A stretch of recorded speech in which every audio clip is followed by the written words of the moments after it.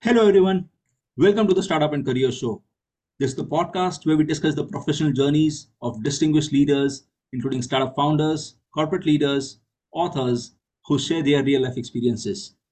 Today, we have with us Ms. Bhairavi Jani, Executive Director, SCA Group, a powerhouse in logistics and supply chain sector. She's also the World Economic Forum's Young Global Leader and chairperson of IEF Entrepreneurship Foundation. She's written her first debut book, Highway to Swades, based on her travel experiences across India and the things that binds Indians together. A very warm welcome, Bhairavi. Glad to have you on the podcast today. Hey, Risha, thank you so much for having me on the podcast. And a hello to everyone out there. I am so looking forward to this conversation today. Wonderful. So, Bhairavi, to begin with, would request you if you could share your professional journey all these years, and how did you manage to establish yourself in the logistics industry to begin with? So here's a little cheat note. I come from a business family, and my family has been into logistics business for more than 125 years now. So clearly, that was not such a big challenge. But I did my undergraduate in decision sciences, which today we know more as data science, in United States in the mid 90s. And from there, I went to work at KPMG Consulting in Washington, D.C. And whilst I was working there, I could see that there were a lot of transitions happening in India. We're talking late 90s and early 2000s, and multinationals were setting up shop in India. There was a lot of growth potential. And I felt that if I didn't come back now, then I would miss the boat. And so I decided to come back from United States. I remember my father flew all the way to Washington, D.C. to tell me that nobody was going to give a 21-year-old so much money in India, not at all him, and that if I came back, I would be completely on my own. Nevertheless, I came back because I believed in what was happening in India, and I continue to believe in the promise of India even today. But at that point in time, which is about 22 years ago, I was 21, I was young. And when I came back, my father suggested that why don't you, since you know so much, why don't you start your own firm? And at that point in time, I thought of starting a company, which in our industry is termed as a fourth party logistics company. So, fourth party logistics company, in essence, not just executes a client's supply chain, but also designs it. And because a lot of multinationals were coming into India, they needed somebody to design their supply chain and distribution network and also execute it. So, like a build, operate, manage model or a build, operate, transfer to third party model. And that's what the company did. It is a company called I3PL. And in 2005, then I exited from that company, at least the management of the company, and then went on to INSEAD to do an executive MBA. When I came back, I was interviewed by the board and senior colleagues in my father's family business. And I was deemed appropriate to lead new ventures and projects and mergers and acquisition. And that's how I started my journey in my family business. Over the years, then, of course, we grew and we started new companies, acquired. I grew to the position on the board. I now lead primarily strategic projects, and I also play a role in working with the management, working with the CEOs to really kind of see how we're strategically guiding the company. And that's more my role, more at the board level. But in 2010, when I was running our warehousing company, I had the opportunity to go and serve on a foundation that was being set up by CII in the memory of Professor C.K. Prahlad, the guy who wrote the Bottom of the Pyramid book, but he was also the guy who came up with the idea of India at 75 way back in 2007. When he was asked to speak about India at 60, he said, I want to look ahead. I want to talk about India at 75. And he was very keen that a young person like me should join. And he hadn't, that was a wish he had expressed to some of these people. And then he passed away. And so when they set up this public foundation in partnership with organizations, and CII, came forward and offered to house it and lead it, I quit my family business and for 2 years came to set up that foundation, build that team, and be here in Delhi for 2 years. And so, in a way, that was my first shift towards policy because till then I was your quintessential entrepreneur. And then, after my full time at India at 75, I decided to step back. But when I decided to step back, I kind of didn't want to go back and rearrange my business, because when I had decided to step out, I had to completely professionalize our business. And there was no point going back and changing that. So post 2012, 50% of my time goes to business, 50% of my time goes to pro bono, advising and working with state governments, public institutions, multilateral bodies, union government, on developmental projects or things that are truly exciting and challenging. So that's what I do, and that's been my journey. Wow, that's so interesting, Bhairavi, because it's not just about coming back to India, looking at the India growth story, but also doing it, executing it on ground, not only for your own business, but also for the larger community, if I were to say, right? And you did mention about the Young India initiative, and since we have our listeners, right, who are the students and the early stage founders, if you could throw a little more light on that perspective, what exactly it is, and what it helps these young founders. Well, way back in the early 2000s, CII came up with the idea of a young business forum to have younger people from businesses be part of the forum. But all of us got together, we were about 30 odd, and it was led by Sanjay Reddy, who now leads the GVK group. Who designed, built the Mumbai airport, for example. So Sanjay came up with the idea saying that let's not limit it to people just from business families, and let it not be a networking body, but something with more of a purpose. And what kind of purpose? The purpose to attract more and more young people to give their time and energy for the developmental causes in the nation and in society. And so that was the genesis of YI. It is called Young Indians. Today, of course, it's spread across 60 plus places. It has 5,000 plus active members, thousands of students. But we started as 30 people, like a small startup. And what it did for me as a young person, I was only 23 when I joined it, was that it exposed me to a whole new scale of thinking about India, thinking about the opportunities that were there, teaching me skills like peer leadership. In an organization like that, there's nobody a boss, nobody is reporting to anybody, but there are hierarchies and you work together and build something together. You work with people from different strata of society, from different corners of the country. And I think I say that YI gave me that opportunity to understand my own potential as a leader better, but also gave me the platform to do something meaningful and concrete for my country. Well, that's interesting, Bhairavi, and I think to all the listeners who are there, I think definitely do check out this initiative. I think tons and tons of knowledge, not only on the networking part, but also on the practical side of things.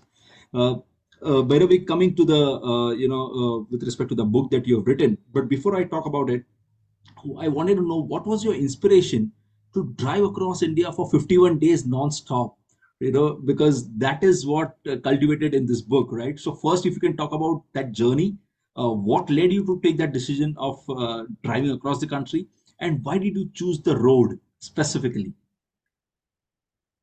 So, Rishabh, I have always traveled because my father's business was also into logistics. So, I have been traveling pretty much all my life. And my business also in logistics. So, you have to travel. But when I was doing India at 75, and when I kind of moved back from the active role, I had this question as to what is it that I want to do more? And I'm not a teacher, so I can't go and teach, nor am I a doctor, so I can't go and serve and do like a medical camp, right? I'm an entrepreneur.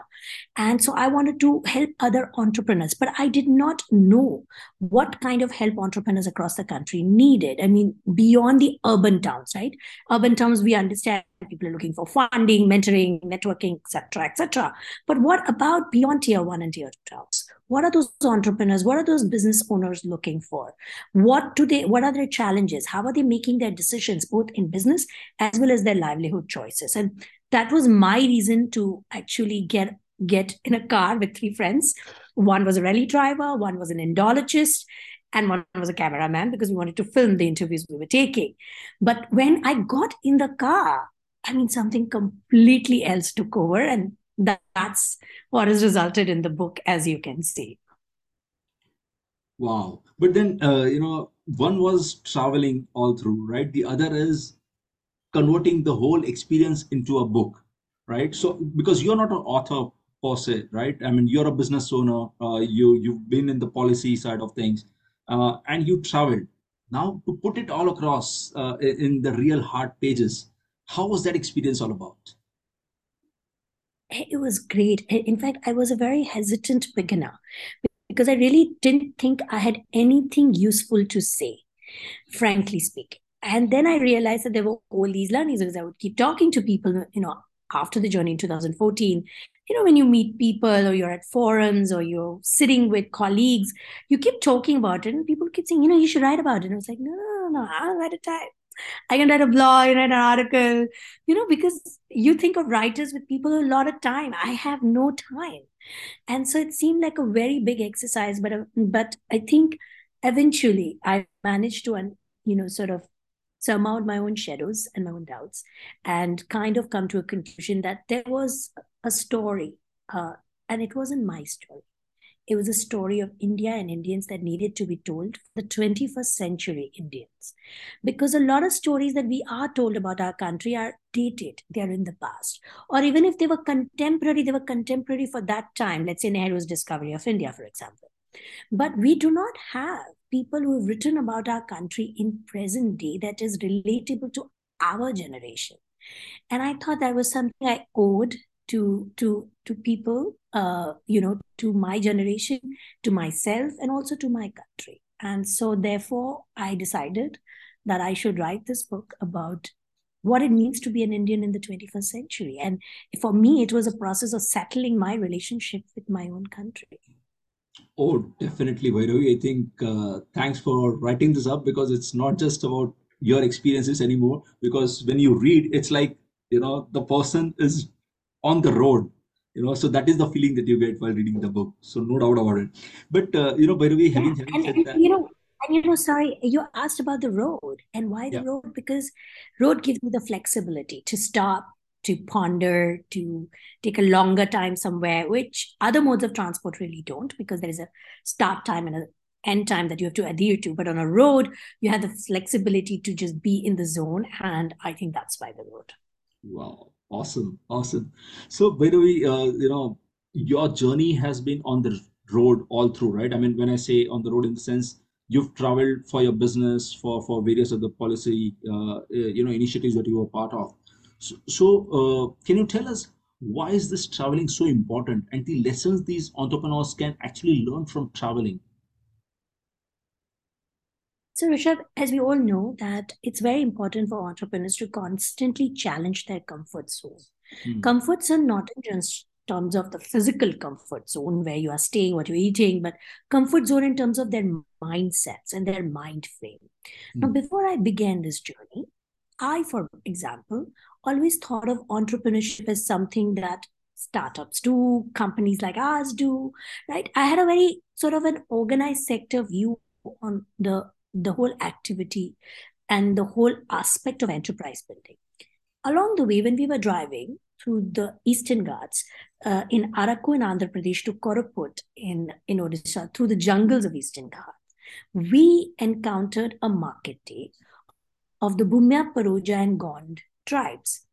And it was amazing. I think even a speed networking event won't have that kind of a buzz that this market did. It was under this clear blue sky, but there were these bright tarpaulin women and men, coming in vehicles back to the brim, right? They were coming in bus, they were coming in three wheelers, and they would get off, and these women would set up their little stall of the forest produce that they had harvested, and they had come here to sell it. And then there were men who had gone to the nearby town, and they had come back, to kind of sell those products, everything from mobile phones to, GM seeds to fertilizer equipment to beedies to honey to forest produce. Everything was being sold there, right? And the great part is that it was all sold out. I mean, in 2, 3 hours, these women managed to sell everything. And I was asking myself this question that, let me ask them if they heard of the term entrepreneurship. I mean, of course, in their language, we had somebody translate it. And they were like, no, what is that? But clearly, they had learned to spot a market opportunity, sell, decide a pricing, and they were successful at it, obviously. And more importantly, they were committed to the idea of self reliance. And they were willing to bring that personal, individual initiative and enterprise for that self reliance. And that kind of made me reframe the very idea of entrepreneurship, that it is not about, oh, let's launch this new great product or service, but it is a commitment to self reliance for yourself and for many others. And it is about bringing your personal enterprise. And when I reframed entrepreneurship like that, I understood that entrepreneurship is not just about, cannot be just about solving a market opportunity, but entrepreneurship can also be about solving problems in society. And therefore, this power of enterprise in abundance that we have in this country, it can change everything. And if I had not traveled, Rishabh, I would not be able to do that. And so my advice to entrepreneurs is that if you truly want to keep challenging yourself and challenging the framing in your mind about your own business and your own ideas and your own potential, then the best way is to get on the road.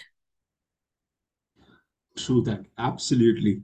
So, Bhairavi, you've given some 12 superpowers in the book, right? But I specifically wanted to draw attention to the power of assimilation. Now, can you talk about it in detail for our listeners? Actually, thank you for picking that one, Risha, because people normally ask me which is your favorite power. And then I have to go and pick power of assimilation.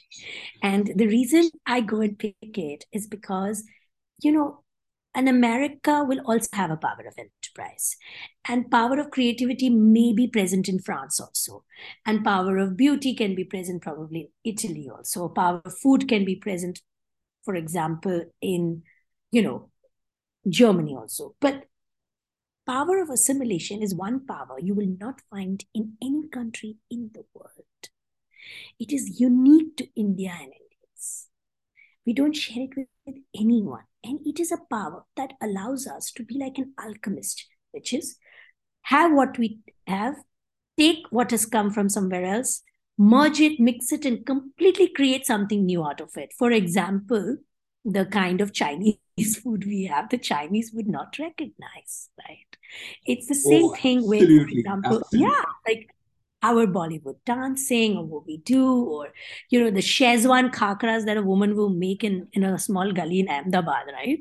And I think that that is insanely powerful, because what that tells us about us as a race is that we are open, Hmm, we welcome what is new, we are willing to experiment with it, we are willing to work with it, and we are willing to grow from it.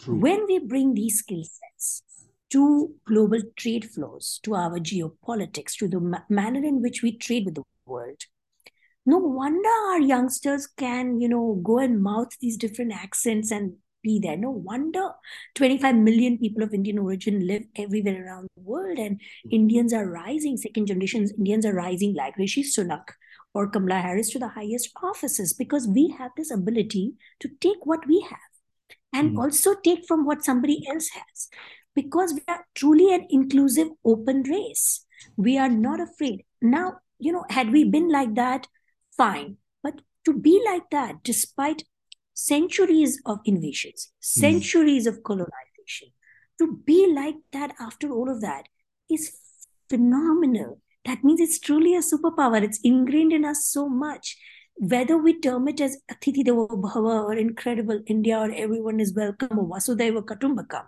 the languages can be different, right? The connotations can be different. But what I want the entrepreneurs to understand is that we are all, by the very virtue of being Indians, I have inherited an ability to work with the world in an open, fair, and fearless manner.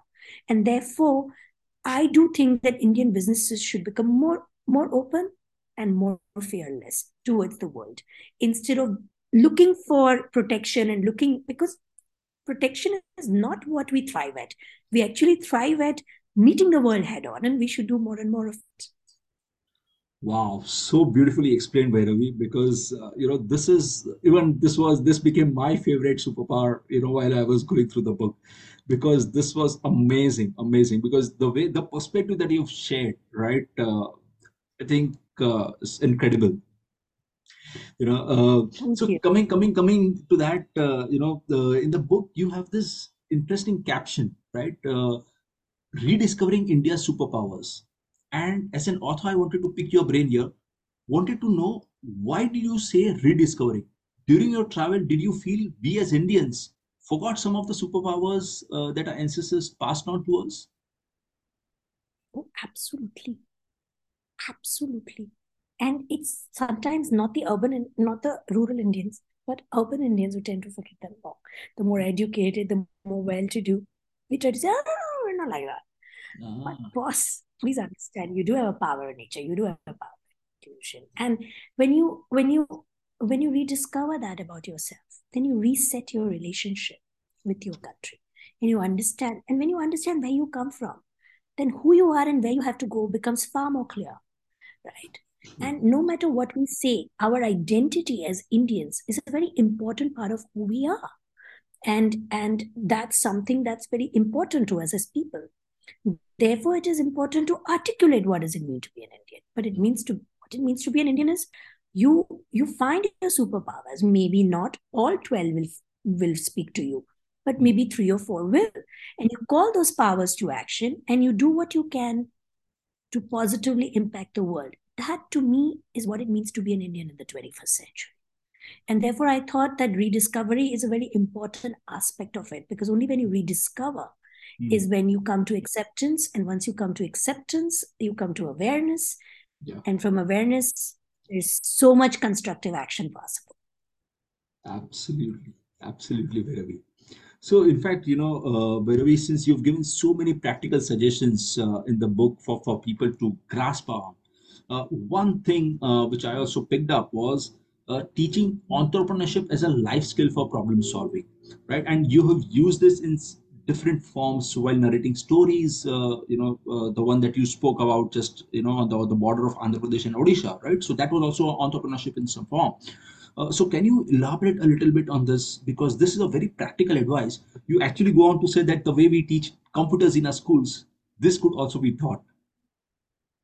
Yes, absolutely. I mean, imagine if you have a community that is inherently creative. Hmm. If you teach them more creativity, if you expose them to more creative tools, they will thrive more as creators. It's the same thing with entrepreneurship. True. Entrepreneurship, as we all know, is about spotting a market opportunity, but at the end is about solving a problem in the marketplace or otherwise.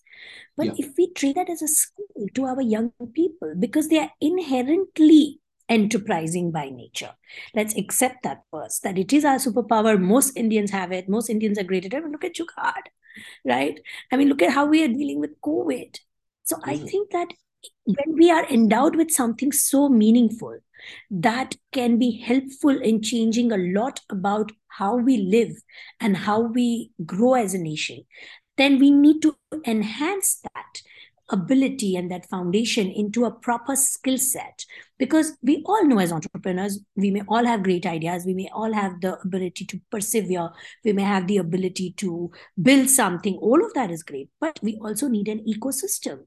We need to know how finances work, and we need to know how markets work. And so it does take a village to raise a startup, as they say. And therefore, it needs a set of skill sets which will hone the enterprising power of a young person, a young student, for it to become a life skill. And therefore, they will always look at society not as a bucket of problems, but as a bucket of problems that need to be solved.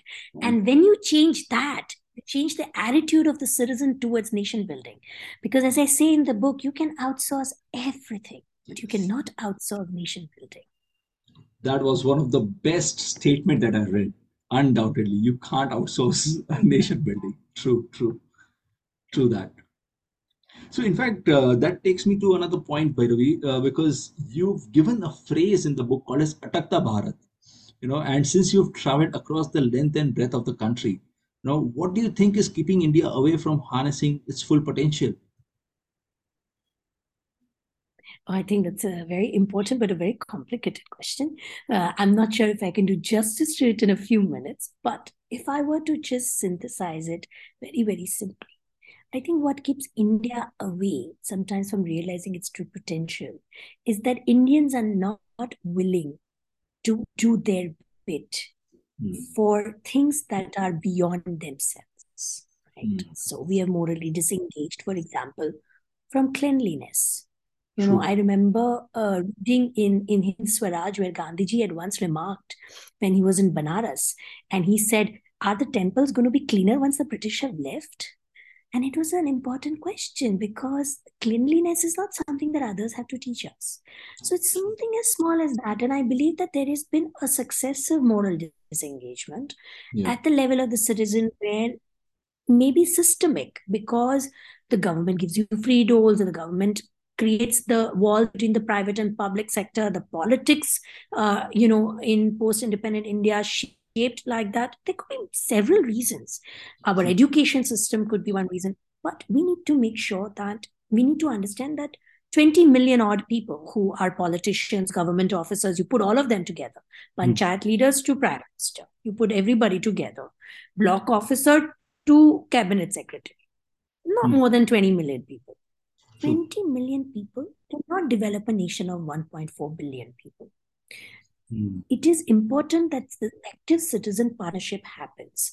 For that, I think there needs to be active leadership that seeks citizen partnership. And I think I mentioned that in the book that, we need to create platforms for people like you and me, Rishabh, to go and give time. I mean, you live in Mumbai, I Yeah. live in Gurgaon, right? You woke up today morning and let's say you have 5 hours free this weekend and you'd like to go and give it to your ward office. Today, you can't. You can't True. even enter that building, right? Yeah. Why should there be that kind of distinction? Our public systems, whether at the panchayat level or at the urban local body level, need to be open enough for citizens to participate in the building of their community and their immediate environment. And True. we haven't done that kind of work on that, apart from people getting elected. But elected officials are not enough, as we know already. True. Absolutely. Absolutely, by the way. Well, this was interesting, but Bhairavi, since the timing of your book is also very important, because this is the most opportune time for country because we are presiding over G20 presidency as well, right? So, and you've given these beautiful 12 superpowers which are inherent to India in a way. So, what is your take on how should India utilize these superpowers, especially in this time period? I think India is at an amazing threshold of opportunity. You're like at the platform from where you can spring off, and you decide the direction in which you want to spring off. And you have 12 superpowers. There are many more. I chose to write about 12, but I think we need to become both very, very committed and realistic about the future and start articulating it at a large scale to our people. Like, for example, what artificial intelligence is going to do to the jobs, Hmm. especially for a country which is going to have a billion people in the working age by 2030. This is an important conversation. Why are we not having it? What is knowledge economy? What is creative economy? How do we fix our loss in our post harvest supply chain, make sure our farmers earn better and have more nutrition available for our children? We are one of the most malnourished nation in the world, even though we are in the top 5 producers of 80% crops in the world. Therefore, we need to bring a systemic thinking to this work. And I think that we are at that point where the world is now looking at us because the world is looking for a democratic Yes. model in a society that is open, inclusive, and accepting and diverse to come up with the model of growth, the next model of growth and development. And I think if India manages to do that, India will not just do it for itself, but India will do it for the entire humanity. And that is an opportunity we should not squander. And that's why I wrote the book, because I said, Yeah. listen, I think we should all wake up and take notice and get going. Absolutely, absolutely, Bhairavi. So, Bhairavi, since you've spoken about the book, I wanted to touch base about your journey as well, right? It appears to be such a wonderful journey that you've had across different roles and different initiatives that you've been part of. But I'm sure you would have faced many roadblocks and challenges as well. So briefly, if you can talk about them and how did you overcome some of them? So my first challenge was that I was a 21-year-old America returned woman entrepreneur in Mhm. 2001 India. It doesn't get more difficult than that, right? Because both my age and my gender, about which I had nothing, I had no control, I know nothing about, I was always discounted for. And so stake, as they say, the stakes were against already, there. How do you break that? You break that by actually degendering yourself in your head first. So I just said, I'm going to forget I'm a woman. I'm going to work like I would work whether I was a male or a female. And kid you not, my first warehouse, it had no place to go to bathroom because for 100 kilometers there was no bathroom for a woman. And next doors was a transport company, and they would park their two trucks in parallel so that I could use the bathroom. That is how I started with a 620 square feet warehouse for a company called Lego. And then that grew into, but when I built my own warehouses 6 7 years later, I made sure that there were toilets, and there was a way where more women could come to work. And in fact, we used to run a full women shift, 400 women running a warehouse. So I think it is possible, right? And when you look at yourself and you say that all these challenges that you face are actually opportunities for you to know yourself better, but also for you to set a new benchmark. And that's what I have done along the way. And I think at the end of the day, as a woman and as an entrepreneur, I believe that my job is to keep sort of stretching the envelope, if you will, right?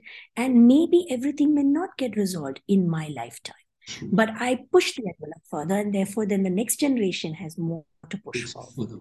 And that's the way I look at it, as a relay race. I do not look at it as a begin and end sort of a race to win. True, truly. Very well articulated, Bhairavi there. On that note, before you leave, one last question, the last advice that you want to give to all those potential startup founders who would be listening to this podcast. The most important thing in your venture, I would say, is what is the purpose for which you are on this journey? And once you are clear about the purpose for which you are setting your enterprise, I don't mean a vision, I don't mean a mission, I don't mean, the purpose of identifying a product. What is the purpose? Why are you an entrepreneur in the first place? I think once the purpose is settled, half the battle is won. The other half of the battle is won when you realize that you, as the entrepreneur, are the single most important and expensive asset for your venture, which means you always need to take care of yourself. Most entrepreneurs will discount themselves, discount their health, discount their mental well being because they feel that, oh, I have to sacrifice. But if you're going to deplete the most important resource your company has, which is you, the most irreplaceable resource that the company has, which is you, then you are actually going to go back into negative. And therefore, I would say purpose driven entrepreneurship, know the purpose and know yourself and look after yourself as entrepreneur. Wow. Very well articulated, Bhairavi. I think it was great speaking to you. Thank you for taking out time. Lovely having you on this podcast today. Rishabh, it has been so wonderful to talk because I think you managed to weave different threads, my book, my entrepreneur life, my policy life. You kind of made me, relive my life like a film today. So thank you so much for doing that. And I hope everyone enjoys this as much as we have enjoyed talking about it. Absolutely, Bhairavi. And thank you to all our listeners for joining us today. Do read this book and understand what it really means to be an Indian in this century. Goodbye. Signing off for now, guys.